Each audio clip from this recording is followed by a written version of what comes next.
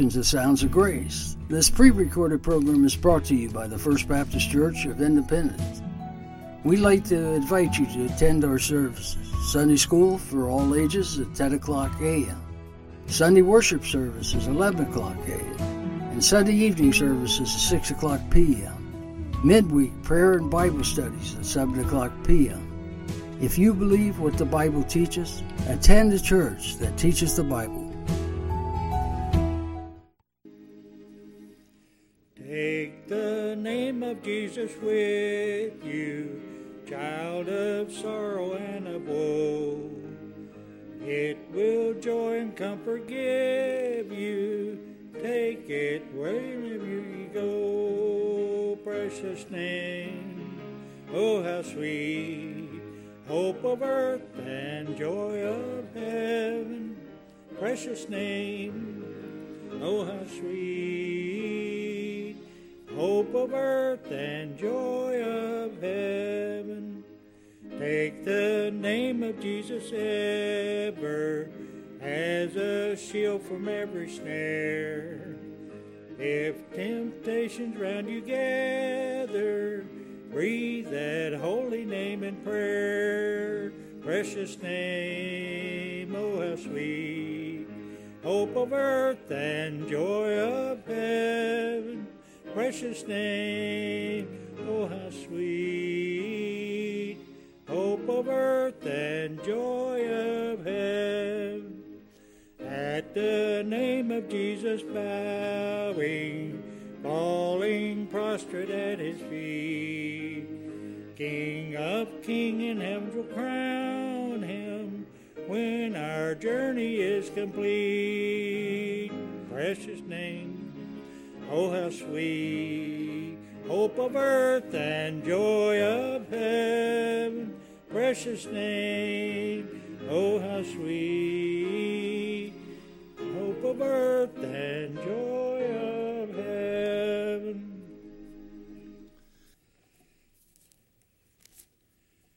I passed by this psalm so many times. I try to read it, and then I'll come up with something else, and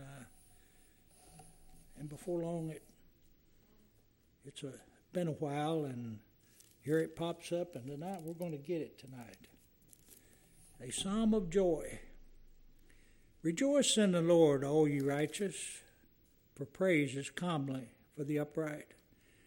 Praise the Lord with harp, sing unto him with psaltery, and an instrument of 10 strings. Sing unto him a new song, play skillfully with a loud noise.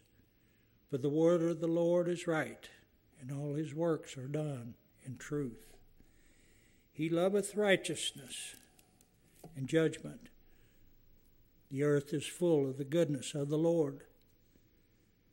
By the word of the Lord were the heavens made, and all the host of them by the breath of his mouth. He gathereth the water of the seas together as a heap. He layeth up the depth in storehouses. Let all the earth fear the Lord. Let all the inhabitants of the world stand in awe of him.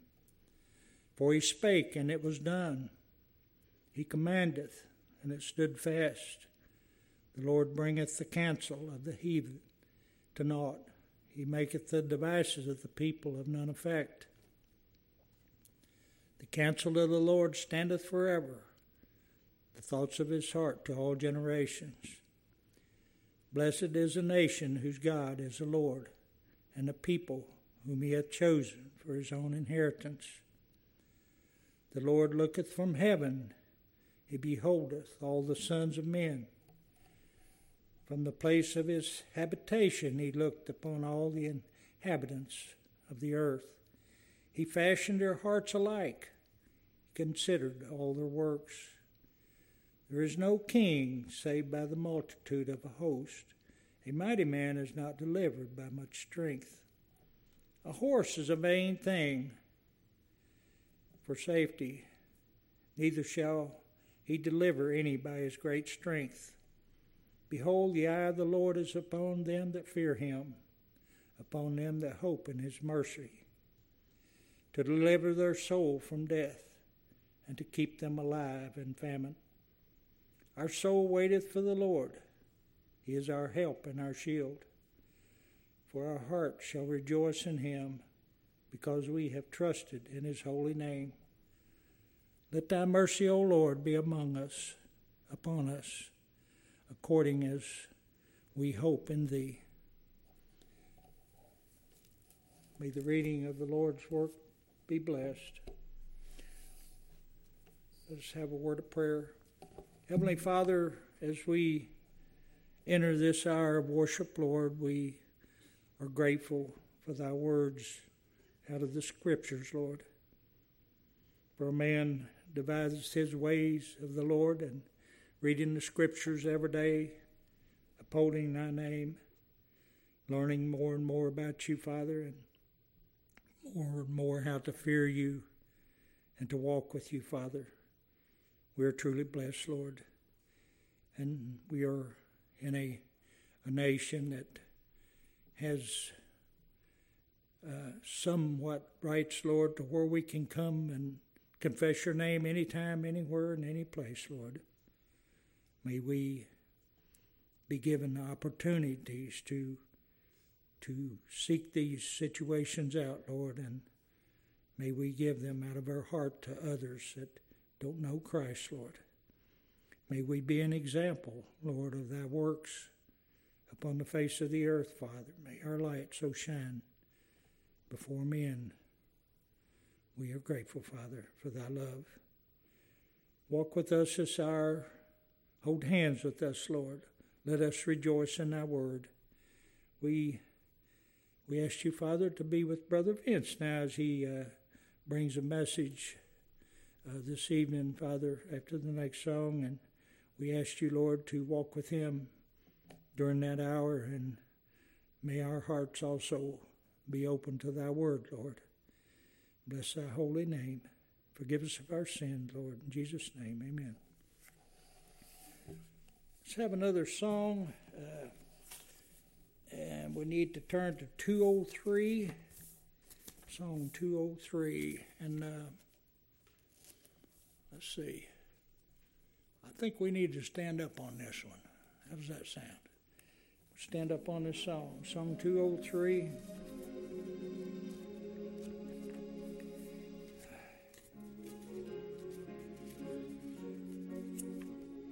me find it. Okay. All righty, I'm ready.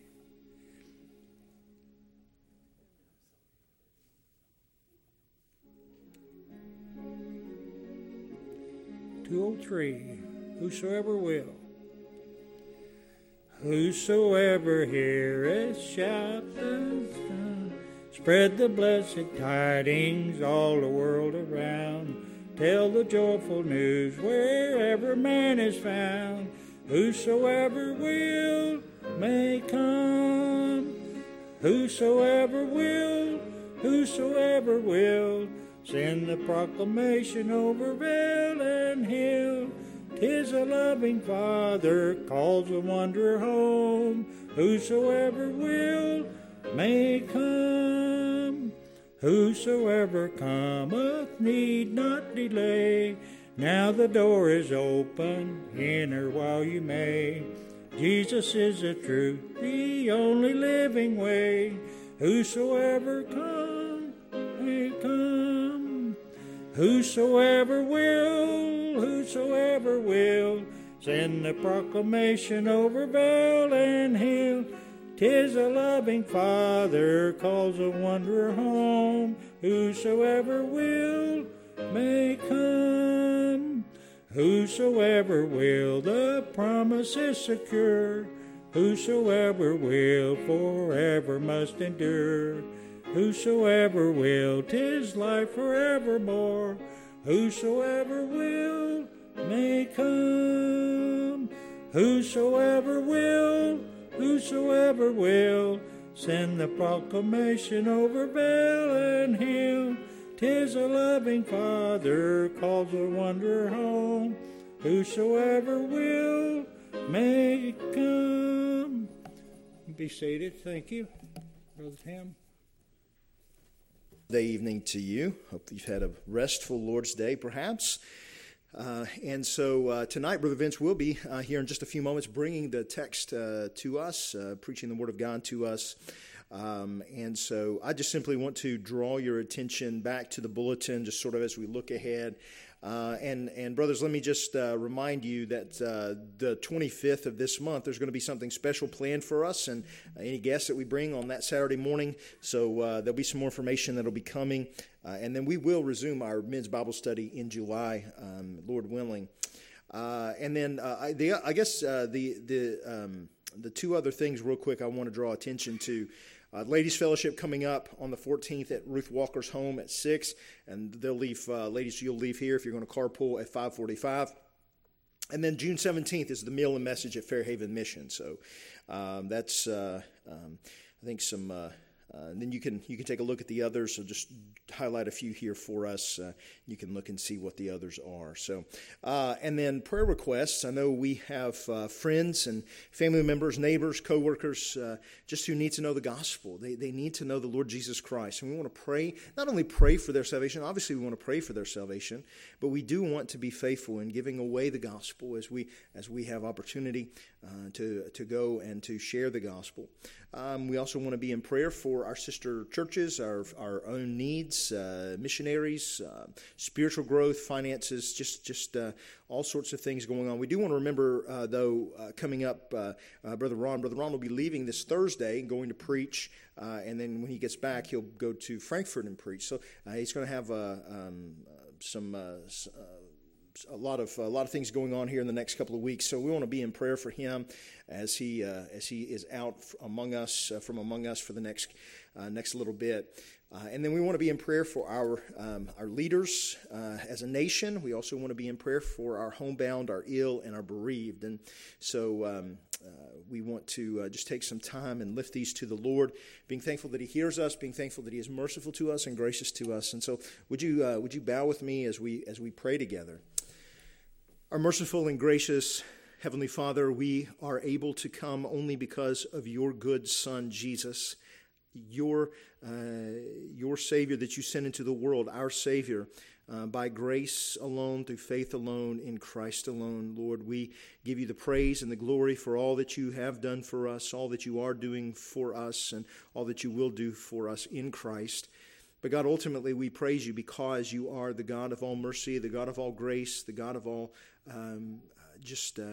immense and unmatched love. And we praise you that love is executed through your Son, Jesus Christ. We'd ask now that our attention would continue to be upon him, that you would help us to always keep our eyes focused upon Christ, and that his name would be exalted and glorified.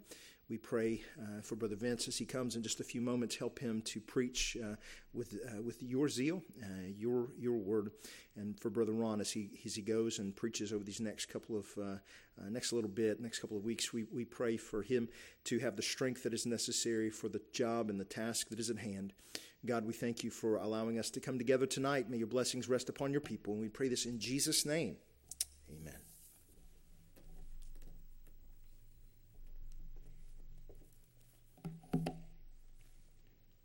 Sister, what was the name of that? What's the number? Oh, here it is.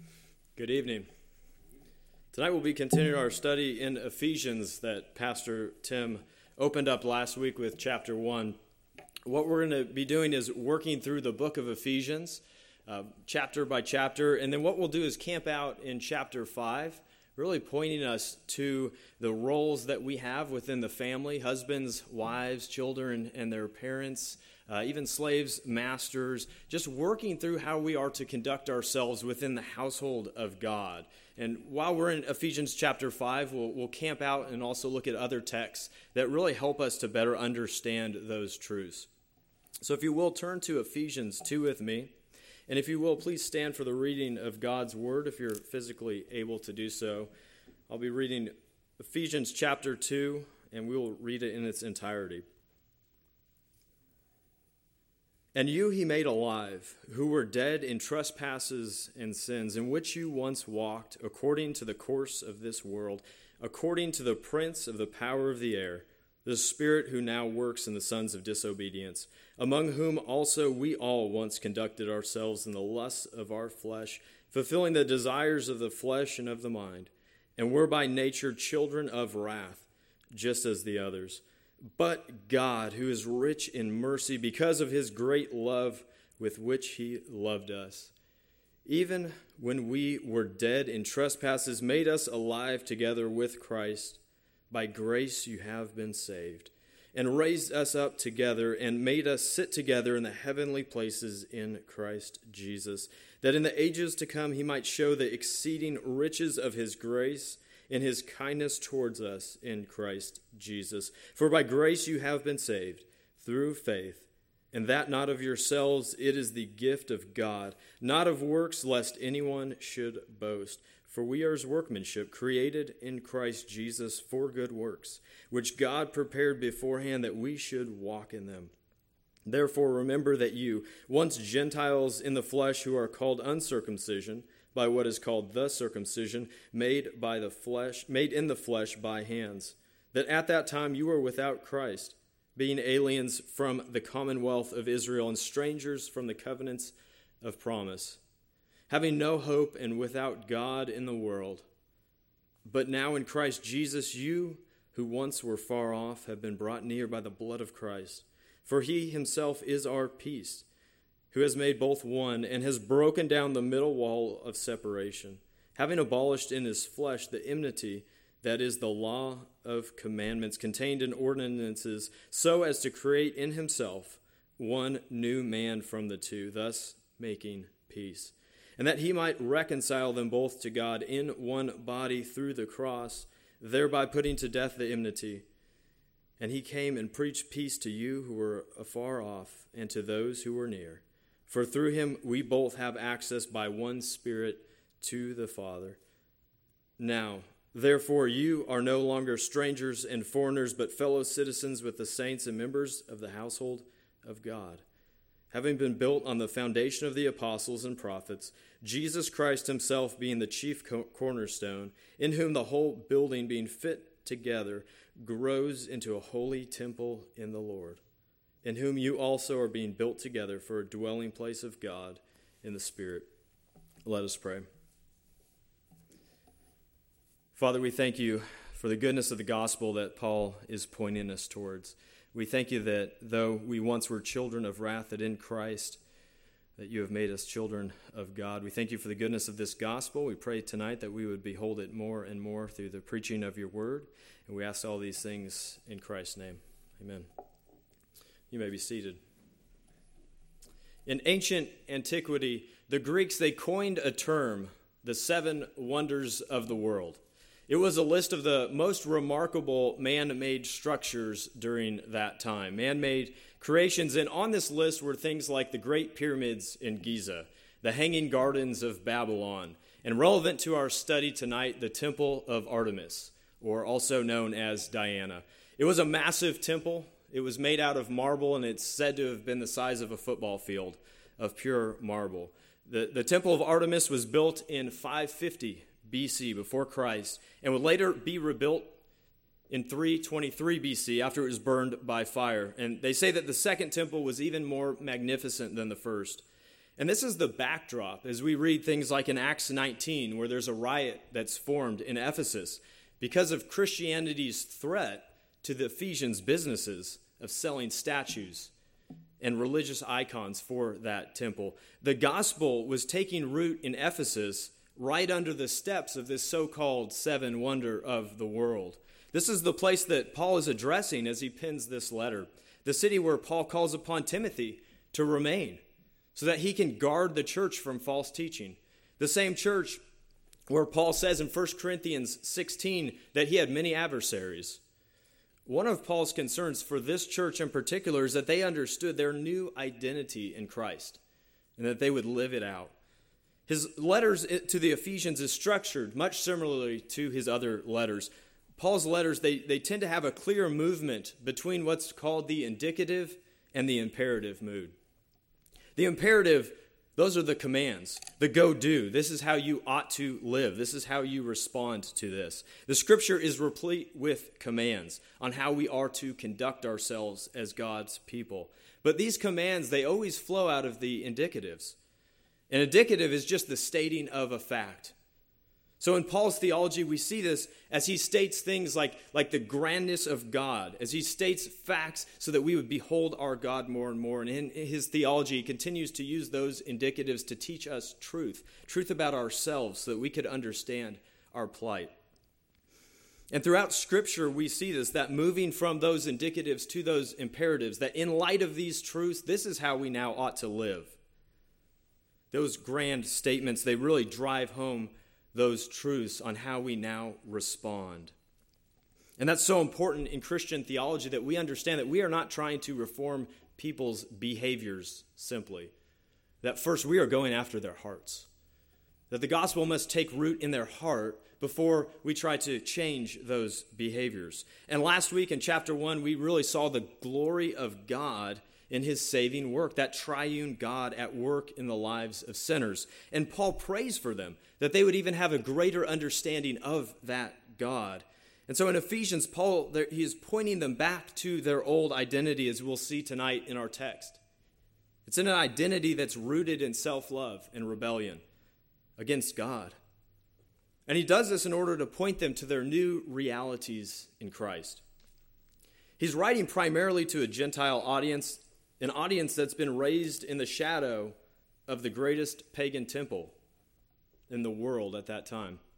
But in that shadow of one of the greatest wonders of the world, God was bringing together a new people, a new humanity, whose identity, which was once child of wrath, they now are children of God by the blood of the Lamb. And Paul needs them to understand this identity. And that's why in Ephesians 2, as we look tonight, Paul points them back to who they once were. They must understand who they once were to understand the goodness of God in the gospel and how they now are to live it out, how they are to now respond to what God has done for them. So if you will, turn to verse 1 of Ephesians 2 as Paul points back to their previous state. He says, "In you he made alive. You he's given life to, who were dead in trespasses and sins, in which you once walked according to the course of this world, according to the prince of the power of the air, the spirit who now works in the sons of disobedience." It's important that we never lose sight of who we once were.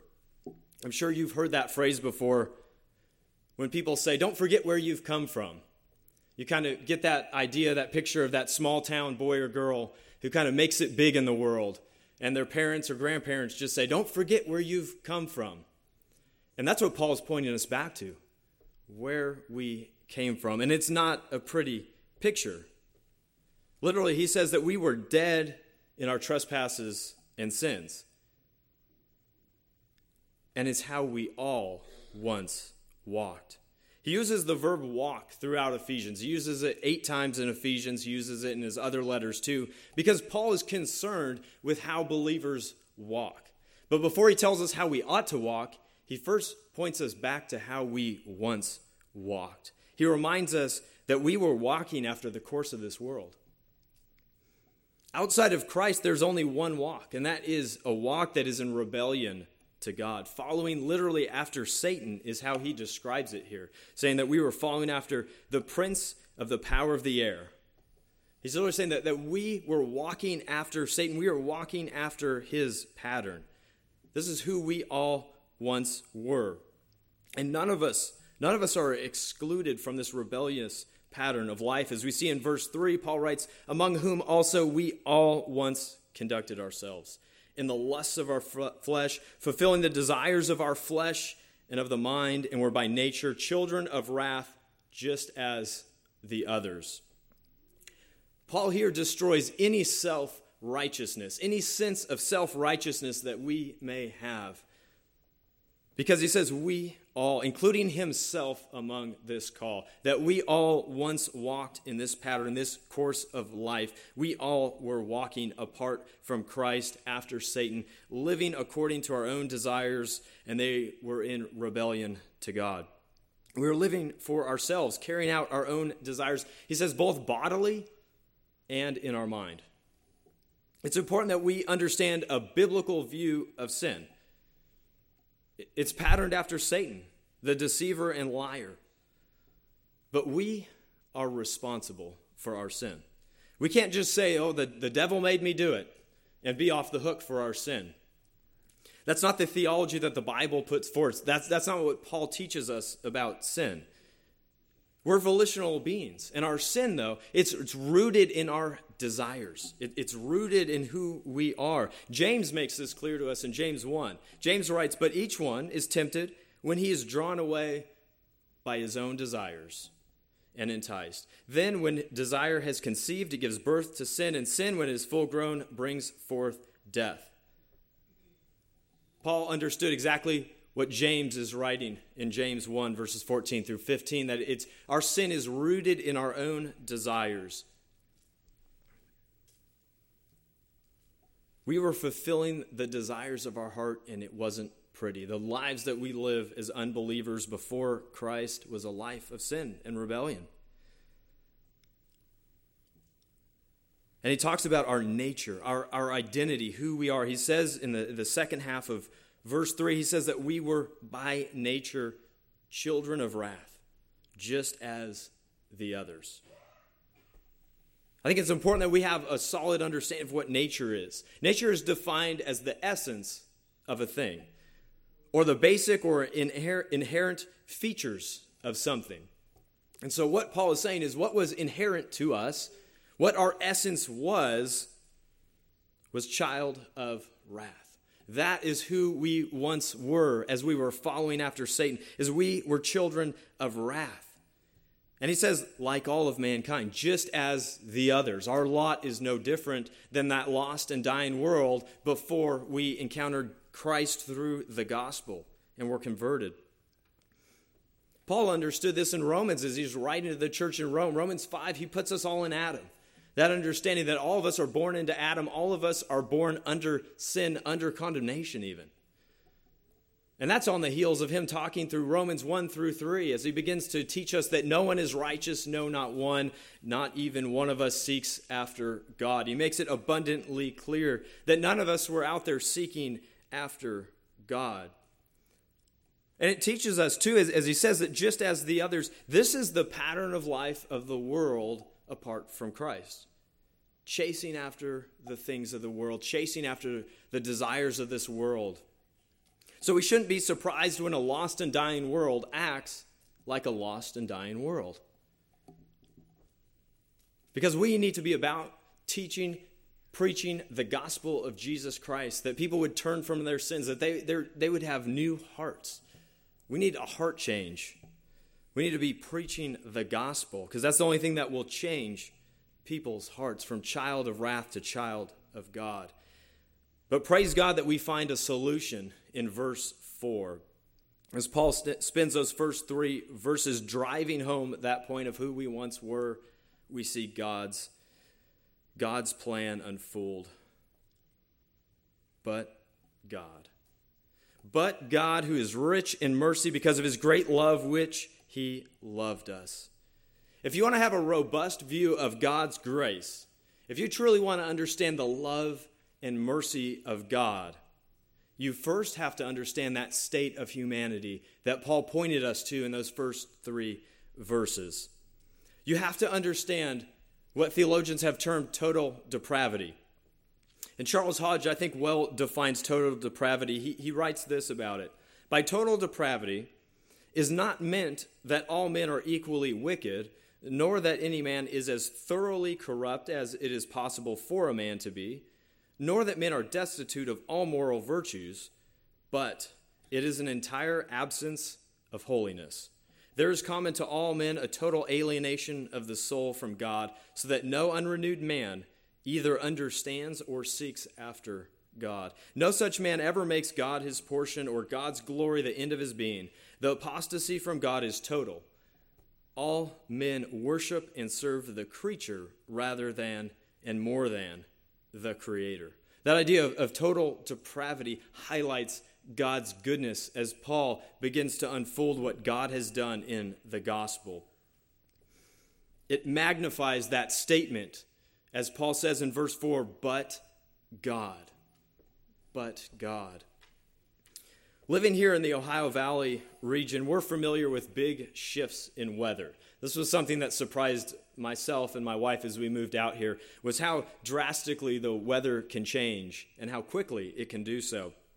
And so it would surprise us when there would be maybe a dark, dreary day, a rainy day, and then all of a sudden the light would burst forth. And it would be like a complete change in the weather as it would go from kind of that dark dreariness to a beautiful sunny day, where in a moment everything changes. And in our text, in those first 3 verses, we truly see the darkest of days for humanity. Truly, all hope is lost for humanity as we're following after Satan. But there's that big shift. The sun shines in, but God provides hope for humanity in those dark and dreary days as God's light shines into the darkness. Paul recognizes this massive shift as he begins to unpack what it means that what God has done in the gospel for children of wrath.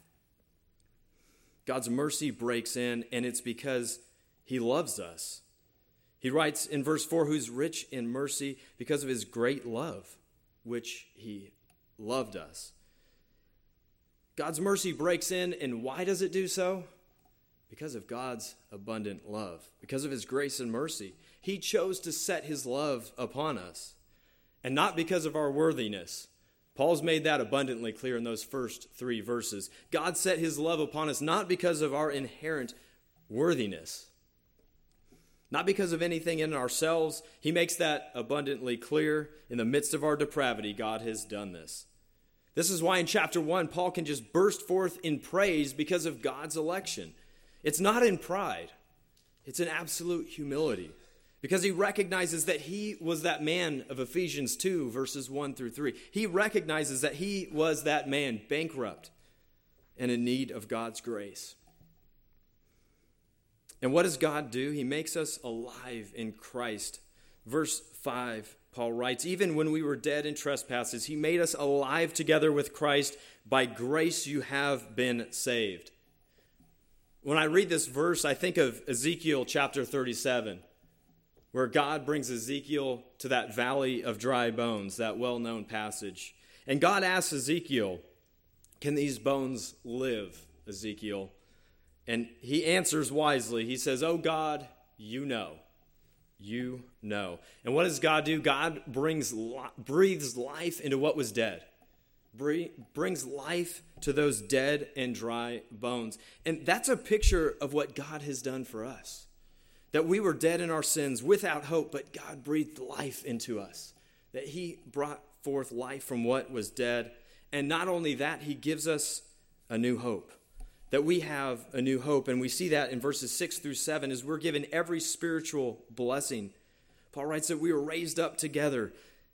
And he made us sit together in the heavenly places in Christ Jesus, that in the ages to come he might show the exceeding riches of his grace and kindness towards us in Christ. In Christ we have been given every spiritual blessing. And if he hasn't already made it clear enough, it's by grace that we've been saved. As he declares in verse 8, for by grace you have been saved through faith, and not of yourselves. It is the gift of God. That great doctrine of justification by faith. That we are to respond to the gospel of Jesus Christ by repentance. That we are to turn from our life of sin and flee to Christ. The glorious God of this gospel, the glorious work that he accomplishes by saving us. We are to respond in faith. And so I implore you, if there is anyone here tonight that is not trusting in that Savior, that is not trusting in Christ, flee to Christ. Turn from your sin. Repent and believe in him, for he is that wonderful God that causes children of wrath to be children of God because of his work on the cross, that he has reconciled us to himself. And even this is not of ourselves. Though we declare justification by faith, we recognize that even that faith was not something of ourselves. Instead, it was a free gift. It was the gift of God. We didn't earn it. So we dare not become prideful in it. We dare not boast in it. We can boast in what God has done. But there's nothing that makes us inherently choose God, that makes us seek after him, except that he sought after us, that he caused our hearts to turn to him. And because of what he has done in Christ, we are now a new creation. He points to this in verse 10. He says that we are his workmanship, that we are created in Christ Jesus for good works, which God prepared beforehand that we should walk in them. We are a new creation because of what he has done. And we've been created for a purpose, that of good works. As I said, these flow out of those grand realities of the gospel, that we would respond to that gospel with good works, and that we would walk in those works that he has prepared for us, that not only does he prepare those works for us, but he empowers us to do them by the power of his Spirit. He has prepared those works, and he empowers us for those works in response to what God has done in Christ.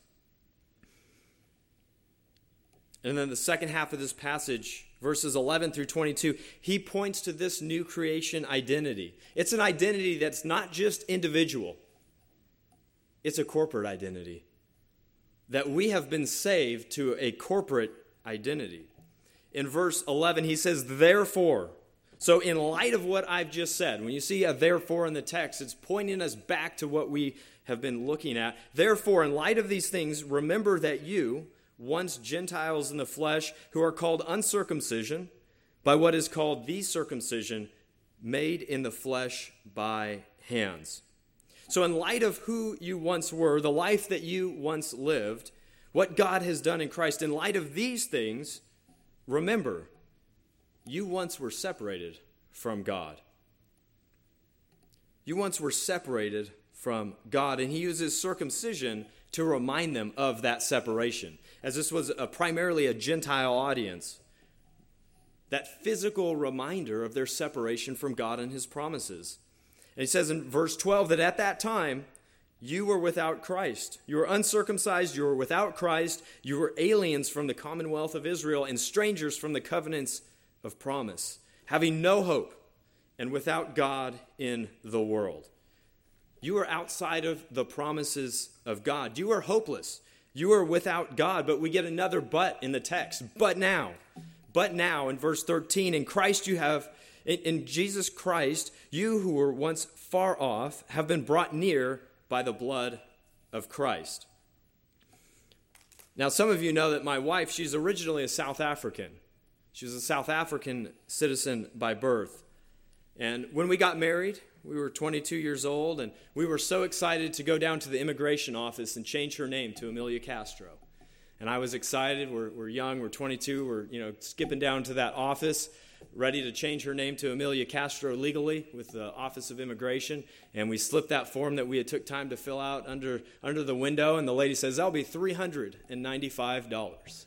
And I'm 22 years old, and I think I would still be shocked by that now, but I was certainly very shocked then. And I said, $395 to change her name to Amelia Castro?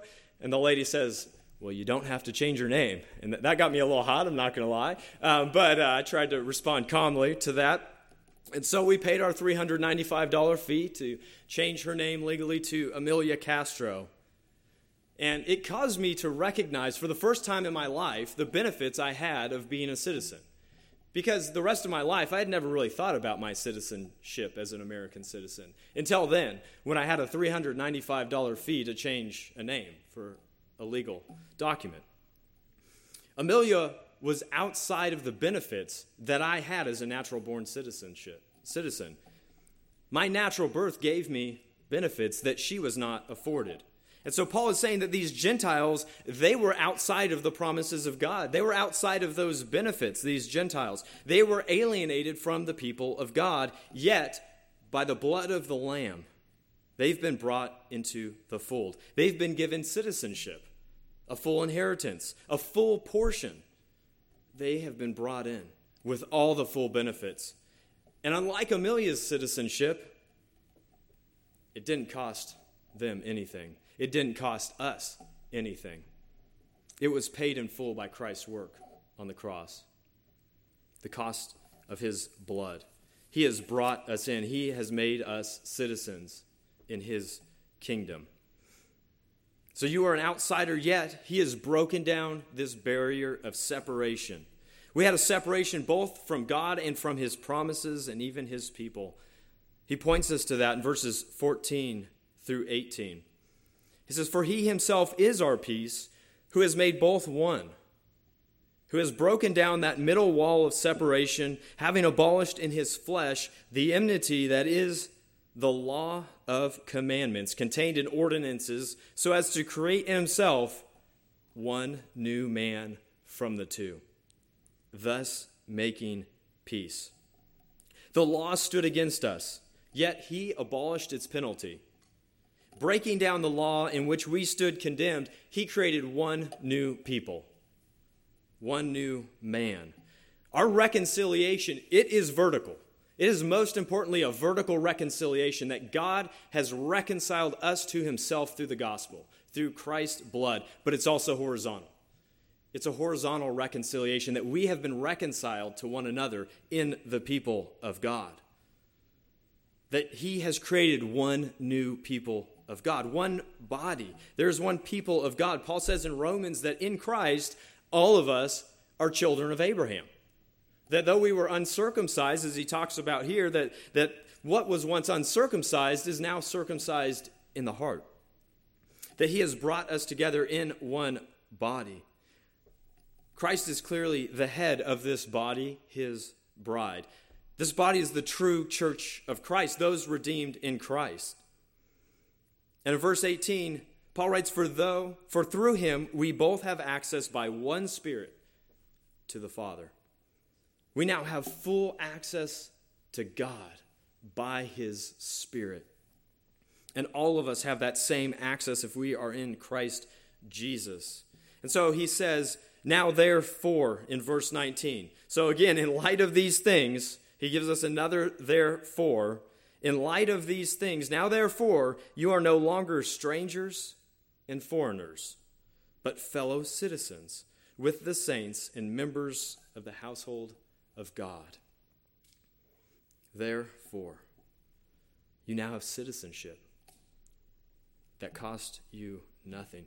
We who were once alienated, we now have that full citizenship. We have been brought into that new household. This is our adoption. And we had a broken past. We had no hope. We were alienated. Yet he has adopted us, children of wrath, and he has adopted us as his children. He has given us full inheritance, full citizenship. He's given us full rights and privileges in his kingdom. By the work of Christ, his blood, and by the power of his Spirit, he has done this great work. And we all have that same foundation, he points us to in verse 20. He says, having been built on the foundation of the apostles and prophets, Jesus Christ himself being that chief cornerstone. We are built on the apostolic message that's preserved in the Word of God so that the people of God can know the one true and living God. Our daughter Claire, she's 3 years old, and when we drive, she loves to listen to her children's Bible music. And so there's this one song that comes on that says, give me that old-time religion. And it's very funny to hear a 3-year-old singing, give me that old-time religion. But she loves to sing it. She said the other day it's her favorite song. And so she said, though, as we were driving home from church a couple weeks ago, Daddy, what does that mean, that old-time religion?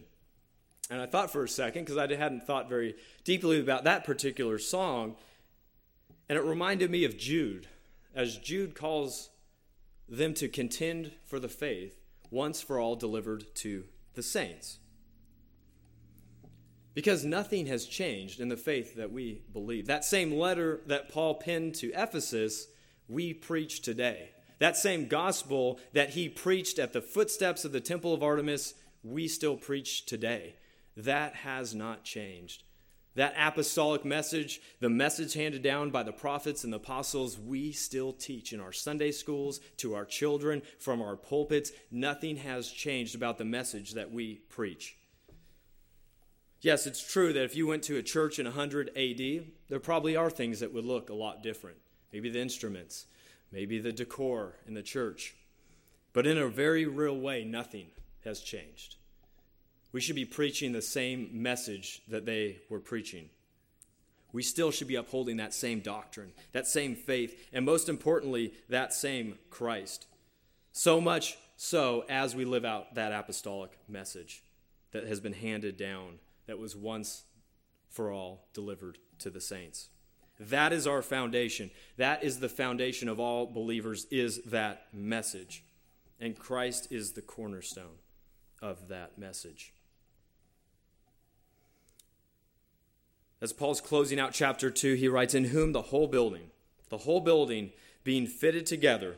So this building with Christ as the cornerstone, the apostles and prophets as that foundation, that building being fitted together grows into a holy temple in the Lord, in whom you also are being built together for a dwelling place of God the Spirit.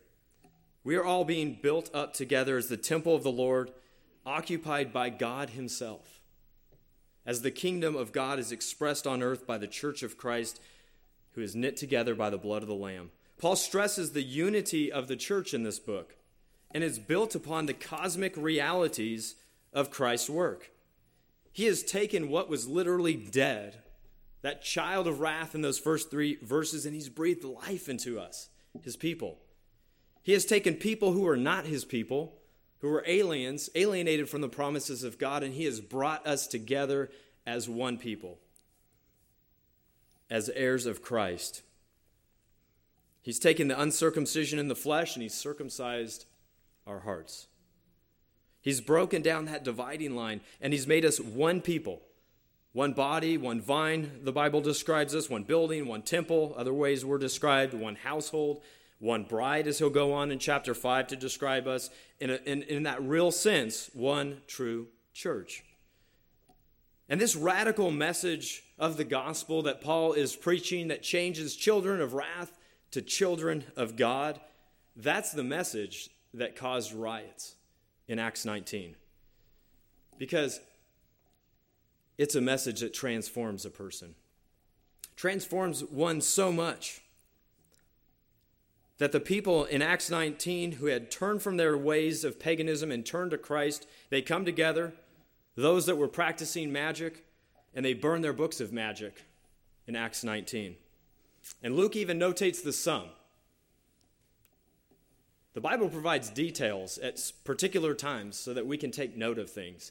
And Luke chooses to write that they threw those books of magic and burned them, and it was 50,000 pieces of silver.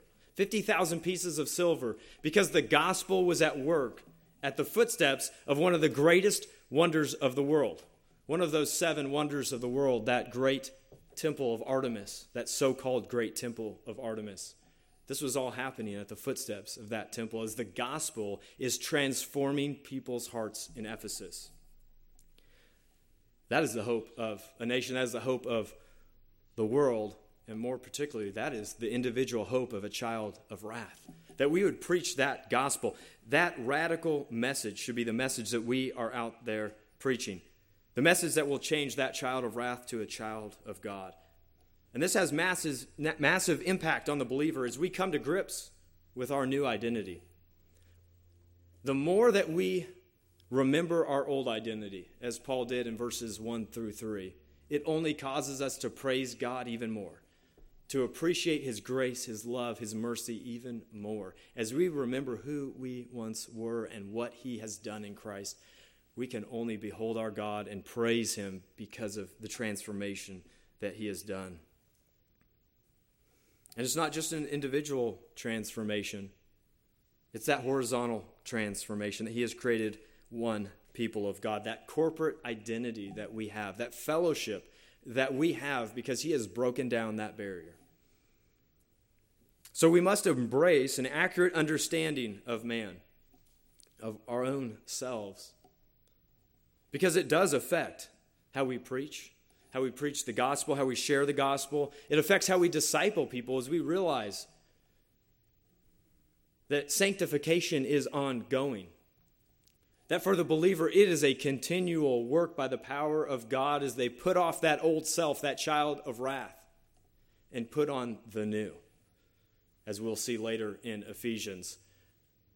That all of the go-dos, the imperatives that he will tell us later in Ephesians, they rest on the fact that we understand our identity, that we understand who we are and what God has done, and that we go do in light of what he has already done. It affects how we raise our families, how we train up our children, how we understand who they are, first in Adam. And we pray and we teach so that they would understand Christ and be in him. But it affects how we raise our children, how we help raise our grandchildren, how we challenge others in the faith, ultimately how we live out our Christian life. And so let us never fail to understand both our past identity, but most importantly, let us behold more and more our new identity in Christ and what he has done. Let us pray. Father, we thank you for the glories of the gospel, that children of wrath can cry out in praise, because from turning to you, Lord, you have made us children of God by the blood of the Lamb. Father, help us to behold the realities of the gospel more and more. Help us to respond by living a life of faithfulness to you. Help us to live a life that honors and glorifies your name because we are in awe of what you have done for us. And help us to live out our life, our corporate identity in Christ, because we understand that horizontal reconciliation that has been wrought out because of the vertical reconciliation you have made with us. Father, we pray all these things in Christ's name.